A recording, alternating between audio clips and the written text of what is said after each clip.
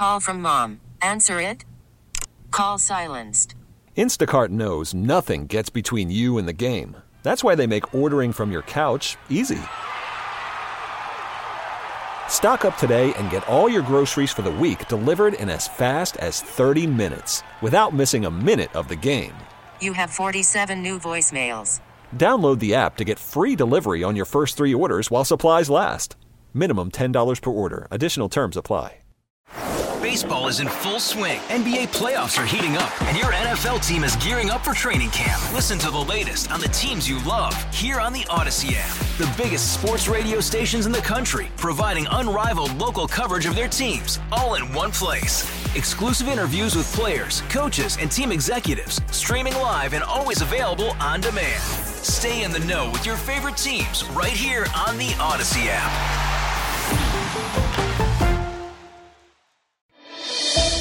What's driving the conversation in California today? Every weekday at this time, we explore a topic that's making news in our state. This is the state of California. Good afternoon. This is the state of California. Doug Sovereign is off this week. As you know, buying a home for the first time, it was not like it was back in the day. Whether it's a shortage of homes in the state or corporations that purchase properties to convert into rentals, Californians are having a hard time creating their forever home. In efforts to minimize the issue, a lawmaker from the South Bay is pushing for a bill to prevent companies from owning more than 1,000 single-family homes for the purpose of renting them out in California. For a closer look, we are joined live on the KCBS Ring Central Newsline by Assembymember Alex Lee. He represents parts of the South Bay and the East Bay as well. Assembymember, thank you so much for your time. Thank you so much for having me on and to spotlight my new bill to ban big corporations from buying up our single-family home neighborhoods. I think the Bay Area is really in tune with this issue, especially since the meltdown in 2008. So let's set the table first and talk about the pervasive phenomenon. And how did this phenomenon begin, and how pervasive is it in California? Well, I would say this phenomena especially took hold after the 2008 housing bubble crash as well, where a lot of corporations figure out it could be a worthwhile investment to hold on to a lot of houses and use them as investment vehicles via turning them into rentals. Now, to be clear, right now, nationally, we estimate that institutional investors own over 500,000 homes nationwide. And of course, this is, relatively speaking, a small number, but this is a growing phenomenon, especially as California has a housing shortage and a housing affordability crisis. The average home price in the Bay Area is like $1.2 million. Where I live in North San Jose, right now it's $1.6 million or so. And there's a lot of money to be made, especially in the emerging metro areas or places where previously considered to be cheaper and more affordable for first-time home buyers than, say, the Bay Area, like areas like the Sacramento area, Vacaville, Stockton, nearby.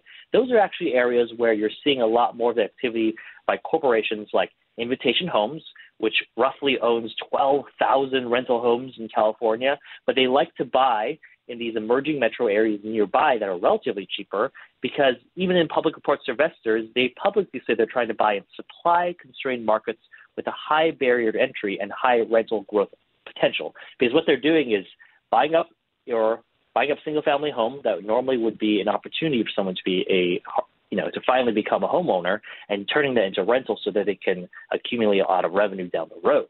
And that's what you're seeing with some of these corporations owning a vast stock of houses and just using them as revenue generators.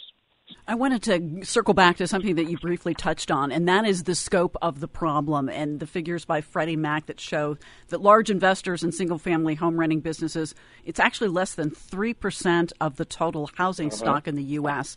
Why go after a problem that's kind of small? Well, it's an issue of making sure that a problem and a symptom of the housing crisis doesn't get any worse. Colloquially and from anecdotes, we know that a lot of people struggle. They work really hard and they finally make that offer on a house and they're outbid, oftentimes by a firm, by a corporation that has a lot more capital than they could.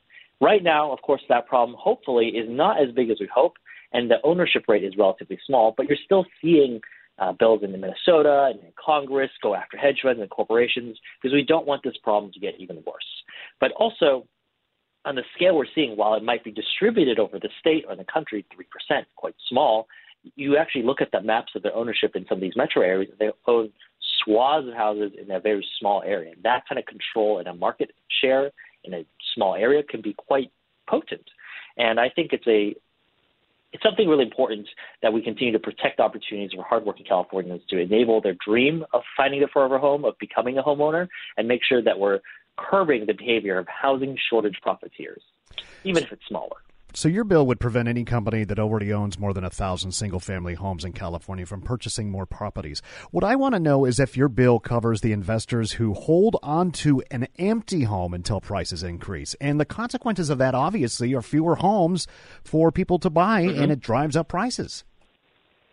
Well, whether it's empty or occupied, it's if a large corporation owns 1,000 single-family homes with the intention of keeping them with the intention of renting them out, whether they're empty or they're filled, doesn't matter. You can't own more than 1,000. And to be clear, why we set that kind of arbitrary 1,000 is to make sure that we're very clear that we're going after these really, really sophisticated actors out there, not Grandma LLC or your uncle down the street who has a spare house. But this is really a phenomenon you're seeing growing across the country. Let's talk about the nuts and bolts. If this thing passes, how will it be enforced? Yeah, of course, it prohibits any business entity with interest in more than 1,000 single-family homes from owning more and leasing them out, but it would authorize our Attorney General to bring a civil action for a violation of these provisions, and there's a fiscal component to these violations too. And actually, earlier this year in January, our Attorney General, Brabanta, announced a settlement against Invitation Homes, which is the company that owns 12,000 homes just in California. They had to pay $2.04 million in civil penalties because they have found they have violated the California Tenant Protection Act and also California's price gouging laws by unlawfully increasing rents on approximately 1,900 homes. So we have some track record of going after unsavory actors, and this would be the same mechanism to go after this similar people. And in some ways, luckily, as far as we know, these large corporations owning large shares of housing are relatively few, though they are very large, and that makes them also more, in some ways, easier to go after if they're misbehaving. We know you just introduced a proposal at the state capitol, and the bill will be heard in committee on March 16th. So it sounds like it's got a little bit of a road to toe. What are the prospects? What are you hearing behind the scenes at the state capitol and the halls? I think actually I've been pleasantly surprised that there's a lot of outpouring support from it, from people across the political spectrum of my fellow legislators, as well as people in my own constituency, people who probably would consider themselves in different parties than I think that and realize that this is a problem.